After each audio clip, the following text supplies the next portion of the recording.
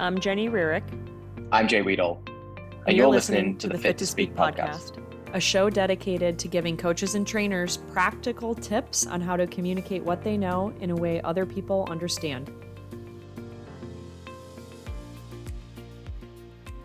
Hey everybody, welcome to episode 2 in this mini series of effective communication within the one-on-one personal training session. In episode 1, we talked about understanding the readiness of the client when they first come into the training session. Episode 2, we'll talk about framing. So let's jump straight in. So what is framing? The way I think of it is that framing is the spin that we put on the work that we're about to do with the client. It's based off what we've learned from our initial meet and greet if we've just started working with the client, or it's based off our previous sessions with the client as well and knowing what they value and what they appreciate and what they're good at. It's also built off the initial readiness questionnaire or questions that I might ask the client at the start of the session. Framing ultimately allows us to better set expectations for the client, which in general allows them to modify where they're going to put their best efforts within the training session so that they can match and maybe exceed those expectations. It's an opportunity for us to explain key areas of focus. So in this training session that's coming up, we're going to do X, Y, and Z. You were really good at X last week. This week, we're going to focus on Y, and then Z will give you the opportunity to do something, okay? It allows you to kind of chunk out and maybe explain the script to the client before you get going. So what this allows the client to do is set the pace of their effort for the session. Now, although we don't necessarily want people to be bagging their warm-up, what we do want them to understand is where their big efforts are necessary. It's highly likely that not everybody can come in and just go hell for leather for a full hour. They're going to modify where they put their big efforts. Knowing that about clients in general, we want to make sure that we give them a general guideline or a target to hit within the areas that can be the most impactful within their training. The key point as to, I guess, why this is important is that I've mentioned maybe this idea of expectations 2 or 3 times now over previous episodes, over the readiness episode, and then today again in framing. And expectations are important because it allows the client to match and then exceed expectations. It also allows us as the coaches to match and exceed their expectations in a way that they value. Now, this is key to building in the infamous quote unquote buy-in. There's there's many components to buy-in, but the 3 that I often think about are interest, invest, and influence. Am I interested in the client? If I show the client that I'm interested, that I'm listening, that I'm asking specific questions, that goes a long way to them feeling heard. Am I invested? Do I appreciate what they're saying to me? And then how can I be influential to ramp up the client's effort? The 3 I's of being interested, being invested, and being influential within our client efforts. And we'll talk about that a little bit more in a second.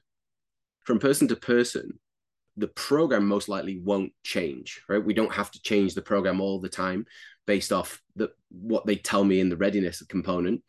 But the way I explain it to individuals is going to be different. And that's about matching their expectations and their values. If we treat everybody the same, we're going to do a really good job at underserving pretty much everybody. This ultimately comes down to knowing your audience, and your audience when you're a personal trainer in a single session, one-on-one, is that one person in front of you. So you want to be able to tailor your performance, if that's how we're thinking of this for an audience, you want to be able to tailor your performance to that person in front of you to be the most effective, to keep that client around long-term, to build buy-in. I'll give you 2 examples in today's episodes. 2 examples because you just need something to compare it to, I guess, to best understand framing. So framing with somebody like Executive Joe, who's an archetype that I've worked with, I mainly work with, and I've worked with a long time, and I've probably used this example with you before. Executive Joe he's a high stress guy, and he's busy, and he's got loads of obligations. So when high stress Joe, when Executive Joe comes into the training session, once I've asked him the readiness questions, I might have got a little bit out of him. And then I might follow it up with I will follow it up with framing that shows that I'm interested, shows that I'm invested, and shows that I'm willing to be influential. So I've written it out here. So it might sound something like, great, Joe, it sounds like you've had a really busy day and you need today to be a session where you feel like you can blow off some steam and you can work really hard. So we'll get through the warm up quickly. We'll kind of do our thing there, take care of business, and then I'll make sure that I give you some runway and some real intention where you can really push yourself when you get to your squats and your bench press in your A block. Make sense to you? I'm being empathetic. I'm showing that I'm listening to that person. I'm asking further questions, or at least I'm asking questions in the initial component of the training session, and then I'm telling them where we're going to be influential. Just like I mentioned in the intro here, that is super useful for me because I get to speak specifically to the thing that person is bringing in for today. And they, from a client standpoint, get to modify where they're going to put their best effort. They know that the warm-up is just going to be take care of business. And then if they're going to go hard in the paint somewhere, they're going to go hard in the paint in the squats and in the bench press in their A block, because I've given them that target to hit. On the flip side of that, or the opposite of that, I've got someone like Grandma Betty. Now, let's say they've both had stressful days, Grandma Betty and Executive Joe. It's stressful for different reasons, however, most likely. So for Grandma Betty, I might say something like, great, Betty, it sounds like you've been really busy the last few days. So we'll be mindful of your energy levels as we go through the warm-up. And then we'll do as much as we can when we get to your deadlifts. How does that sound? The same message is ultimately being delivered to the two different people there, but obviously they're being delivered in different ways. I just used more leading language with Grandma Betty, said, well, we'll do as much as we can. Whereas with Executive Joe, he told me that he needed that session to be about getting work done and blowing off steam. So I told him exactly where he could do it. Same message delivered differently. In both scenarios, I'm working specifically with an individual. I'm not treating everybody the same. It's important, obviously, for us to remember that as a coach, that we are hired to get health and fitness results first. So we still need to get the client to do the right work, but how we frame that work and how we get them to focus on it is going to be different. And obviously how we motivate and how we comfort that client with the empathetic statements, how we comfort that client is going to be different.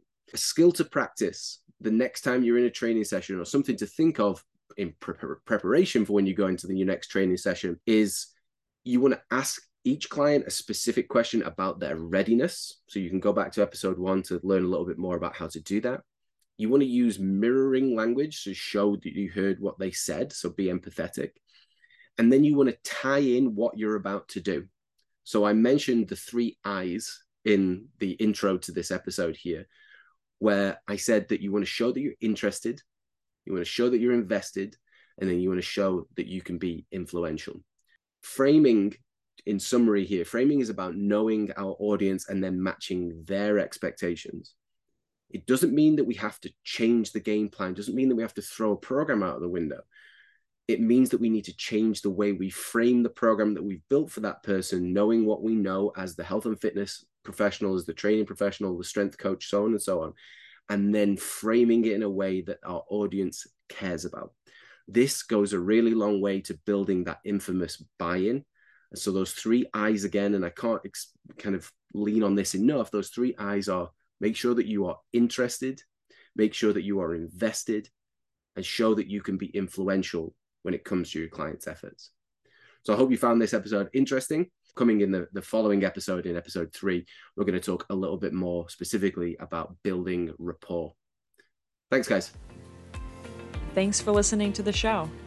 As this is a podcast about communication, we value and welcome your input, any feedback you have, and questions about how we could make the show even better for you.